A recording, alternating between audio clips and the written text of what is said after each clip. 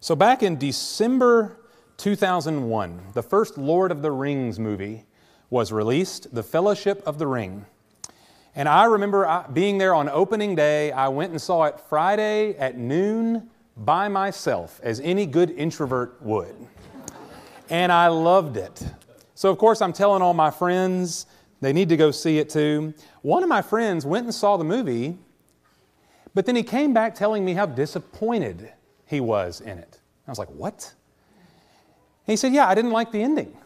It didn't really even have an ending at all. It just kind of stopped. What's that all about? And I said, dude, it's 3 books. It's 3 movies. That wasn't the end. The story keeps on going. He had no idea. Don't mess with a nerd, by the way. When it comes to details or quotes, you get me angry, man.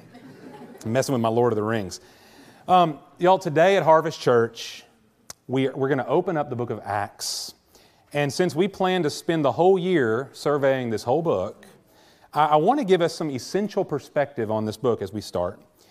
Acts was written by Luke as a necessary continuation of the gospel story. Now, we may tend to think of the Gospels, Matthew, Mark, Luke, and John, as kind of self-contained narratives that exist on their own. We've got the whole story of Jesus right there. We've got His birth, His life, His ministry and teaching, and most notably His death and His resurrection in the Gospels. The end. But that's not what the Bible is actually showing us here as we open up to Acts. What we discover when we open this book is that, in fact, we've only just begun. The application of Jesus' teaching, the spread of the gospel, the ministry of the Holy Spirit, the birth of the church, the fulfillment of God's promises, the hope of the world, all that and much more, right here in these 28 chapters that follow and accompany the gospel. And y'all, what's amazing about Acts is that Jesus is physically absent from most of this book. And we're going to see why today. But what we find in Jesus' physical absence is actually a more powerful and widespread ministry than anything we see in the Gospels, which is not at all what we would expect, but that's all explained here today in these first few verses that we'll see together. And the last thing I want to say before we enter into the text is that the book of Acts is for us extremely relevant. This book explains how we got here. How on earth did the gospel message, think about this, how did the gospel message get from Jerusalem then to central Mississippi now? The internet has only been around so long. How in the world did we end up here? Harvest Church, how did we get here? Acts is the book that answers that question. But it doesn't just show us how we got here. Acts also tells us why we are here.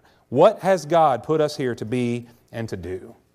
And again, this book will answer that question for us resolutely and very clearly. And so I want to go ahead and say this out loud for the sake of our own sense of purpose this year and also for accountability.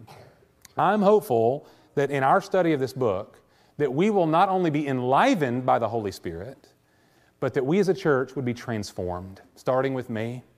What we're going to read beginning today has the power to change our lives and our church and our community and the world, and only by God's grace will it happen. But we need to pray that it would. Starting with me, I want to be different. And so let's dig in. This is Acts chapter 1. We're going to look at verses 1 through 11 this morning, and this is a scripture that just kind of breaks very nicely into 3 smaller parts. And so here's how I want to handle this together. I'm going to give us a little outline up front. First, we see a concrete witness, then an audacious promise, and then finally, an ascending purpose. Here in this scripture, a concrete witness, an audacious promise, and finally, an ascending purpose. So beginning with concrete witness. Y'all, the author of this book is a man named Luke, the same man who wrote the Gospel of Luke. And he makes reference to this right away. Look at verse 1.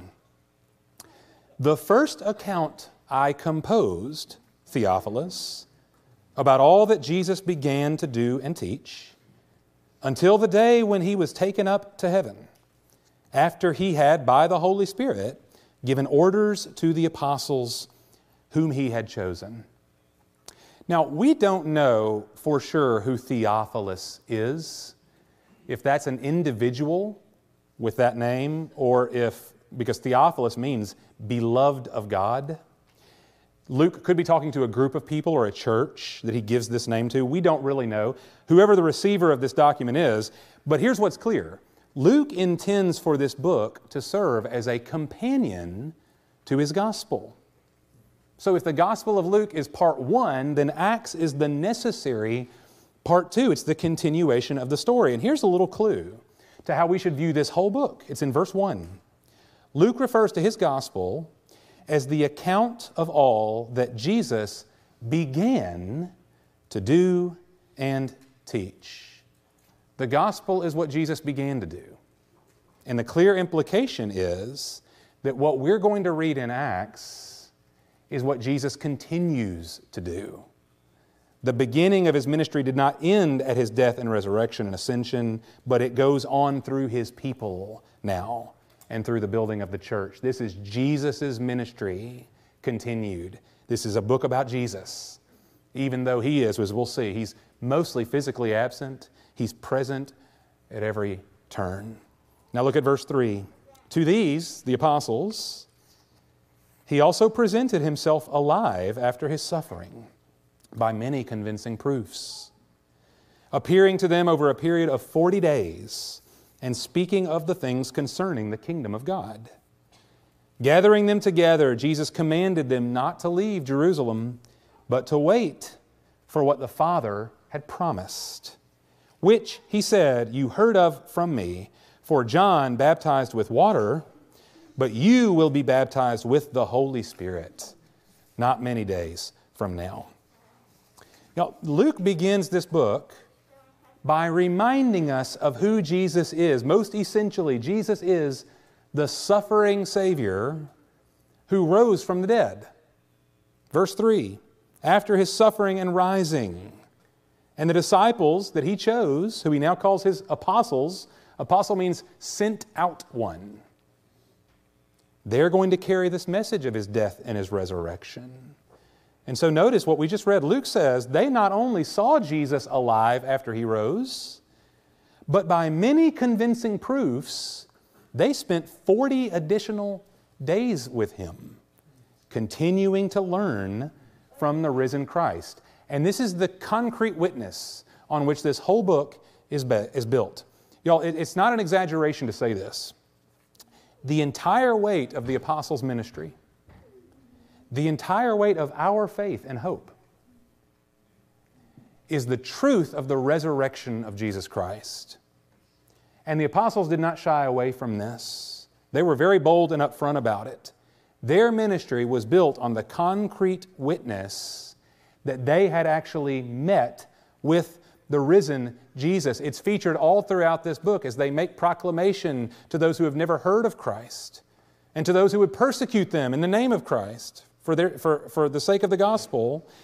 They're always pointing back to the resurrection and their experience of the living Christ. A little cheating ahead here, in chapter 4, there's a place where the disciples are being persecuted for sharing their faith. And in response to the persecution, they make this amazing claim. They say, we cannot help but speak of what we have seen and heard. And that's interesting. They didn't say, we can't help but talk about what we believe. No, we must speak of what we've seen, what we've heard. We saw him alive. And so I've heard the late Tim Keller say this many times.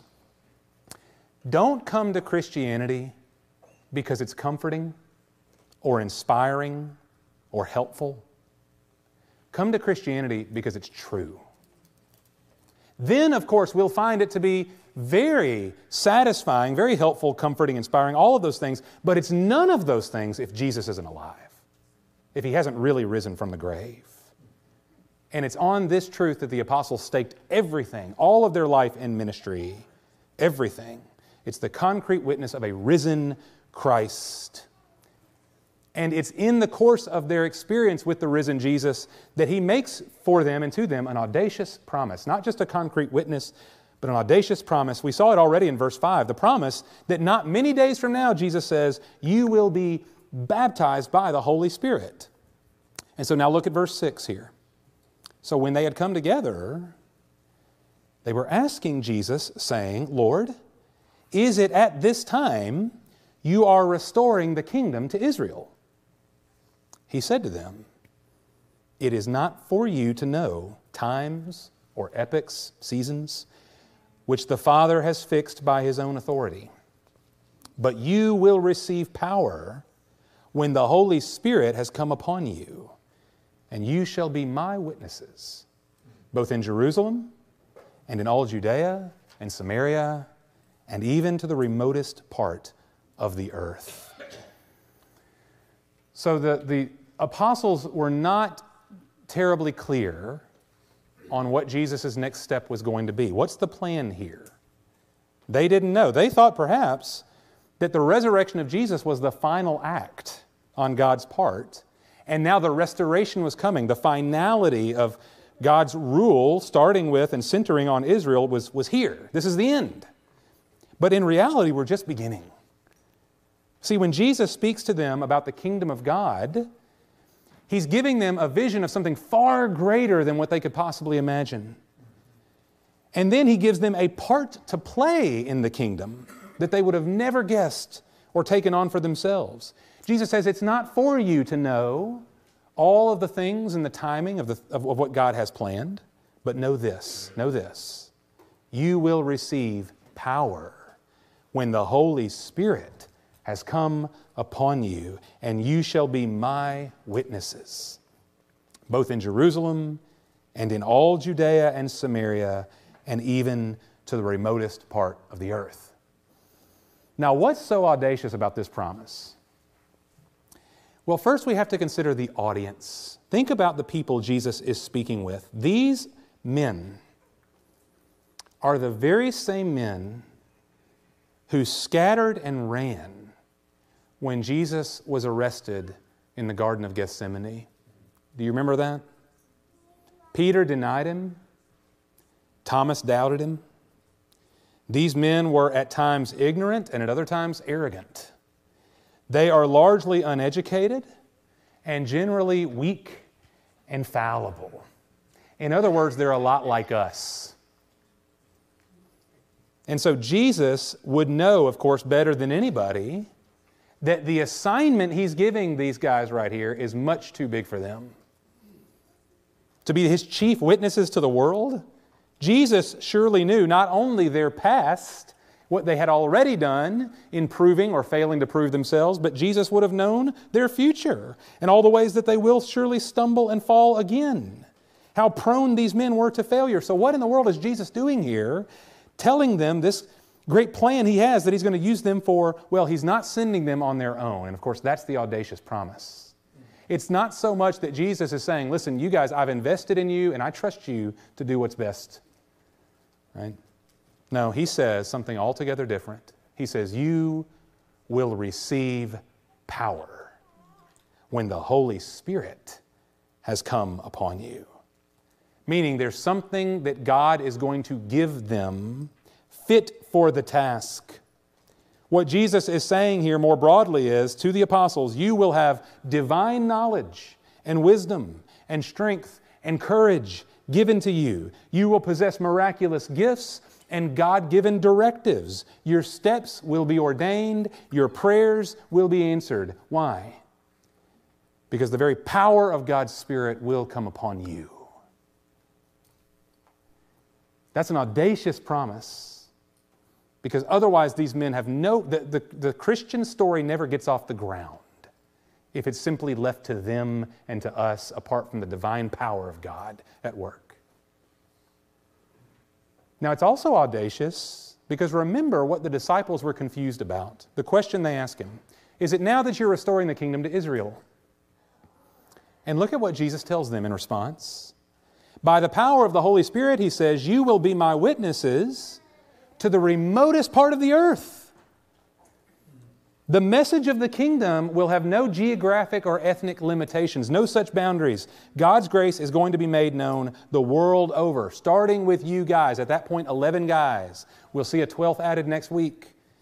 Here in Jerusalem is where it will start, but it will not terminate here or even in Israel or even among the Jews. No, the disciples are going to carry this thing out to all the nations.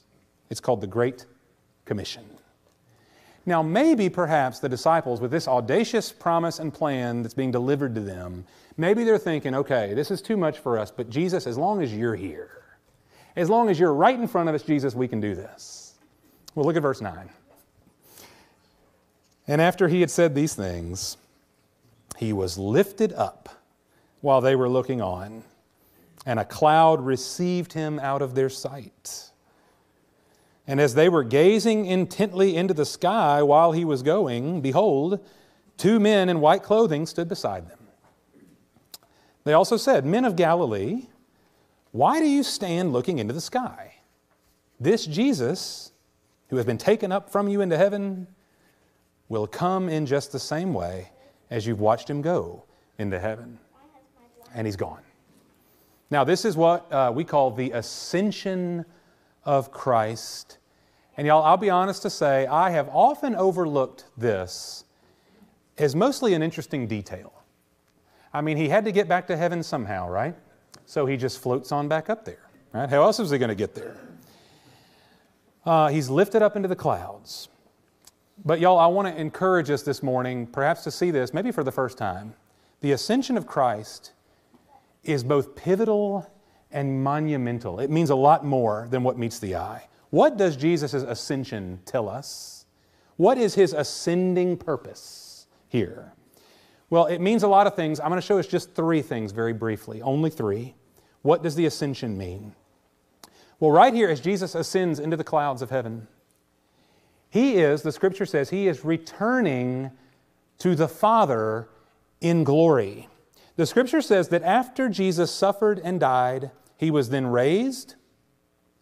And then, Philippians 2, God highly exalted him and seated him at his right hand in glory, far above every rule and power and dominion, and has given him the name which is above every name. Jesus' ascension is a clear reflection of his divine authority and power and glory. And so Jesus is ascending into the clouds as an expression of his divinity, his power, his authority over all things. Remember, if you do in Matthew 28, Jesus said to the disciples, just as he was being taken up into heaven, he says, all authority in heaven and on earth has been given to me, and go therefore to make disciples. You know, this corresponds, the cloud here, it's not just the fact that there happened to be a cloud up in the sky. Y'all, we studied last year or 2 years ago, I don't know how long ago, we studied Exodus. Remember the cloud that surrounded Mount Sinai, the cloud that governed the direction of God's people? It was the glory and the presence of God always before them. Jesus is ascending in glory because he is God. And that's why the angels say, don't keep looking up into the sky. But one day, just as he left in the clouds, he will return again. And that's a statement corresponding to the prophet Daniel, that the Son of Man will come on the clouds of glory to rule over heaven and earth and to establish his righteousness forever.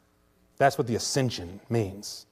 And that's just one thing. The ascension means glory for Jesus. But it's also, and this is a little more counterintuitive, the ascension of Jesus also means intimacy with Jesus. Y'all, remember maybe the night before Jesus died in the Gospel of John, he said to his disciples, we sang this in the first song, by the way.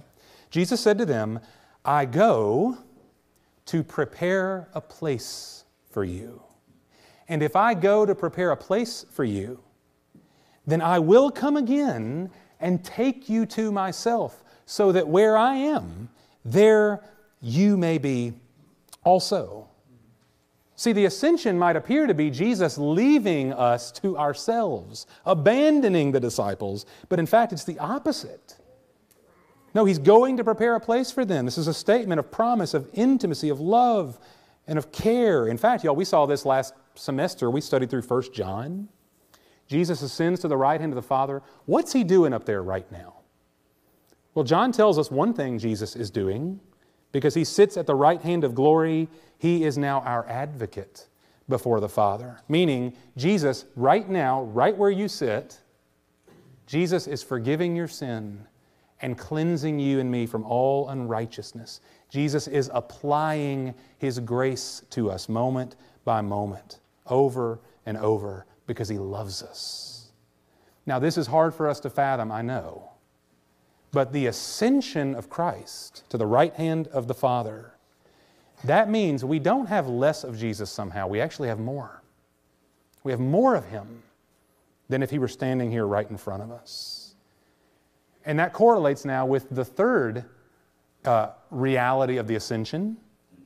How is it that we have more of Jesus?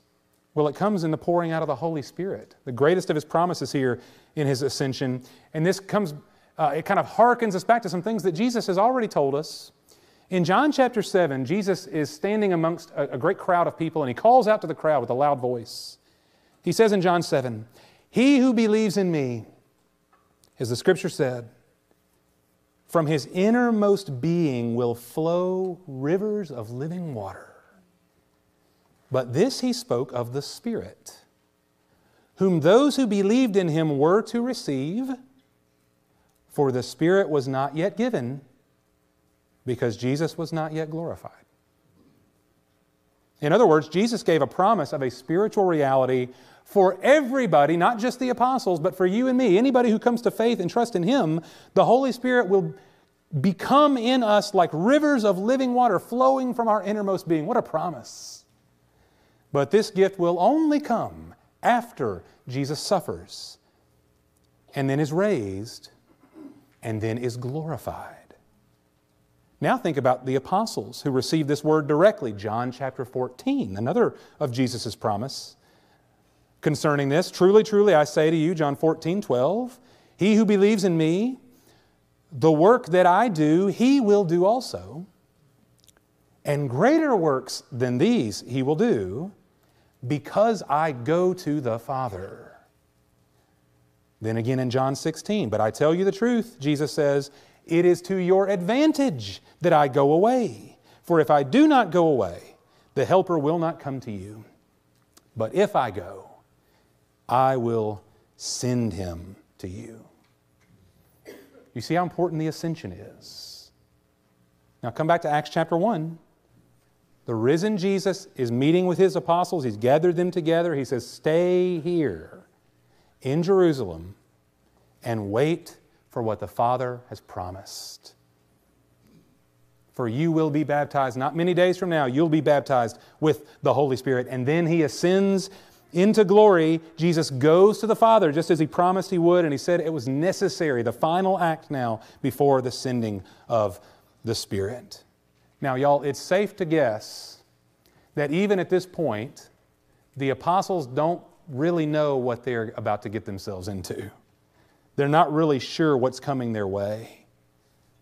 And perhaps the prospect of doing anything now that Jesus has left them is very daunting to them.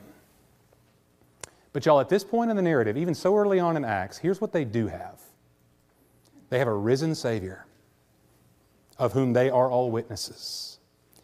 They have a promise from Jesus that He will be with them. He is not leaving them, but He will be with them even to the end of the age, He says in Matthew 28.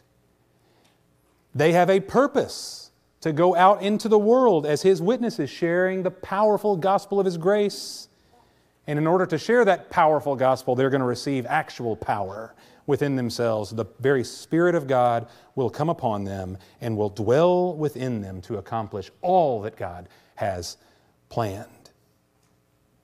And y'all, everything we're going to read in the coming weeks here in the book of Acts, it all accords with this divine plan of God's. God's power in His people will accomplish His purpose according to His promise. God's power in His people will accomplish His purpose according to His promise. And here's what I want to tell us, Harvest Church, right here and now, that hasn't changed. We'll see this as we go. Not everything in the book of Acts is meant to be repeatable. Some of it is just unique. Nobody here is an apostle. Those guys were unique in their calling and appointment. But the overall grace of God at work in the world that we read about here in Acts, nothing has changed about that. Here we are, y'all, almost 2,000 years removed from this. We're on the complete opposite side of the world, and yet God's calling right here upon His people is evergreen. It hasn't changed. One jot or tittle, not one T or I has been left uncrossed or undotted. This mission we see right here is our mission to share. Every believer in Jesus Christ possesses the power of the indwelling Spirit of God. Every one of us, if you trust Him. The Spirit is yours and you are His.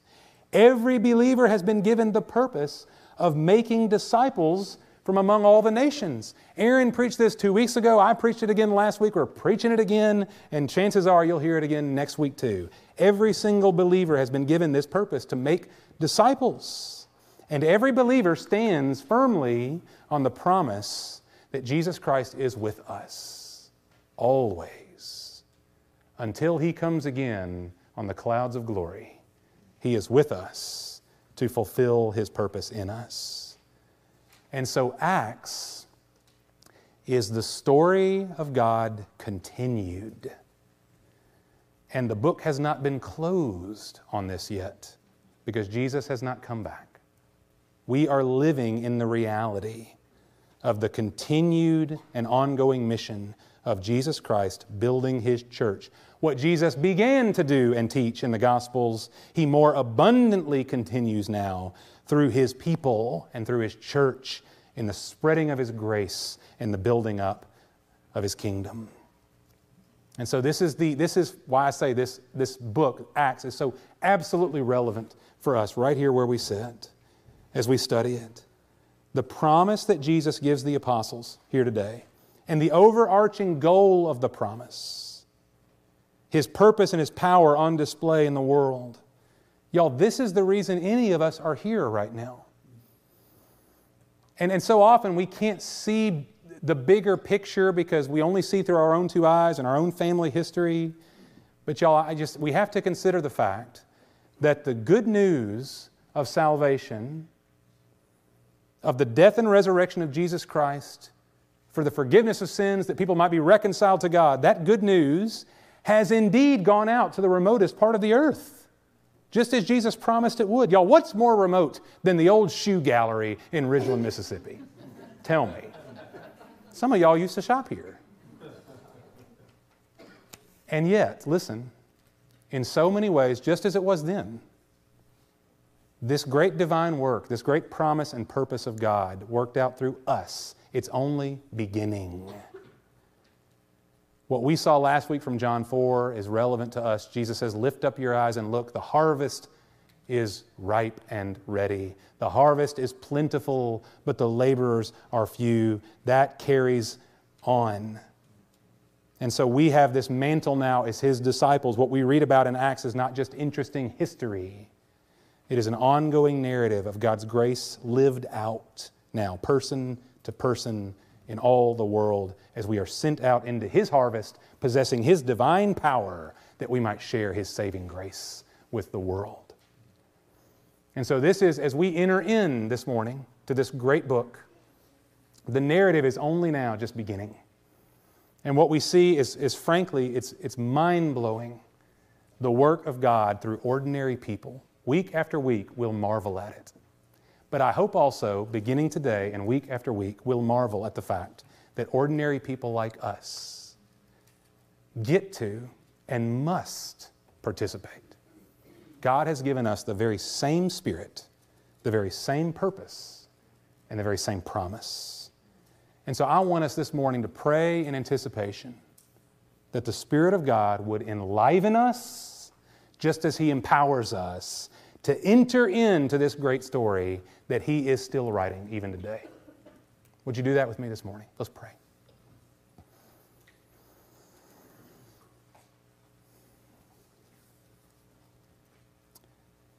Father, I'm asking for us, for me, Father, that you would give us a deep and precious reflection this morning on how we got here. That somebody somewhere brought us to church, invited us to church, that we listened to a sermon, we opened up a Bible that we were given as a gift. We had somebody sit down with us and share with us the hope in them. We had a mom or a dad or a grandparent. We had somebody who labored in the harvest for our sake, so that this ancient message of a risen Savior somehow made it from Jerusalem to me all these years later. Father, will you help us this morning reflect with gratitude that we are saved by your grace, and that we have the privilege of hearing of your grace and being refreshed in it. And Father, with this I pray today, Lord, you would light up the fire in us and fan it into a great flame among us. That the very thing someone once did for us, Father, you have handed us the same purpose, the same Spirit, governed by the same promise. That, Lord, if we will share your grace, if we will speak of the person of Jesus Christ and His mercy to save, that others may indeed come to know Him in the same way. That we get to be, Father, your witnesses. And it's a concrete witness, Lord. We serve a living Savior. And I pray, Father, that we would live lives that essentially serve as proof that He is alive.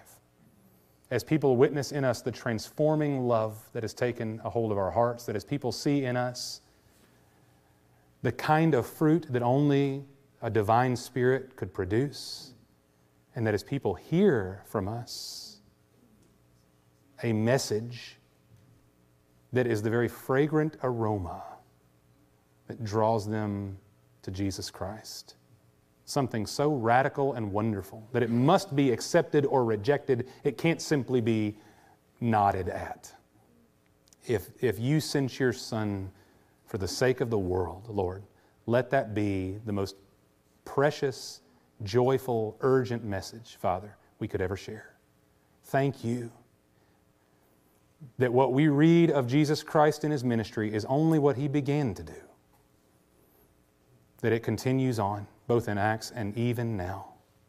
Lord, make us a part, a vibrant part of your great mission for the world. Lord, thank you that we get to look over Luke's shoulder and witness this for ourselves. But Lord, I pray we wouldn't remain in the gallery, in the bleachers. Put us in the game, Lord. Let us live as those you have loved and saved and sent back out. Let that be our heart, Father. Even if we don't know how yet, let it be our heart to ask for it and to determine to do it. We ask in Jesus' name today. Amen.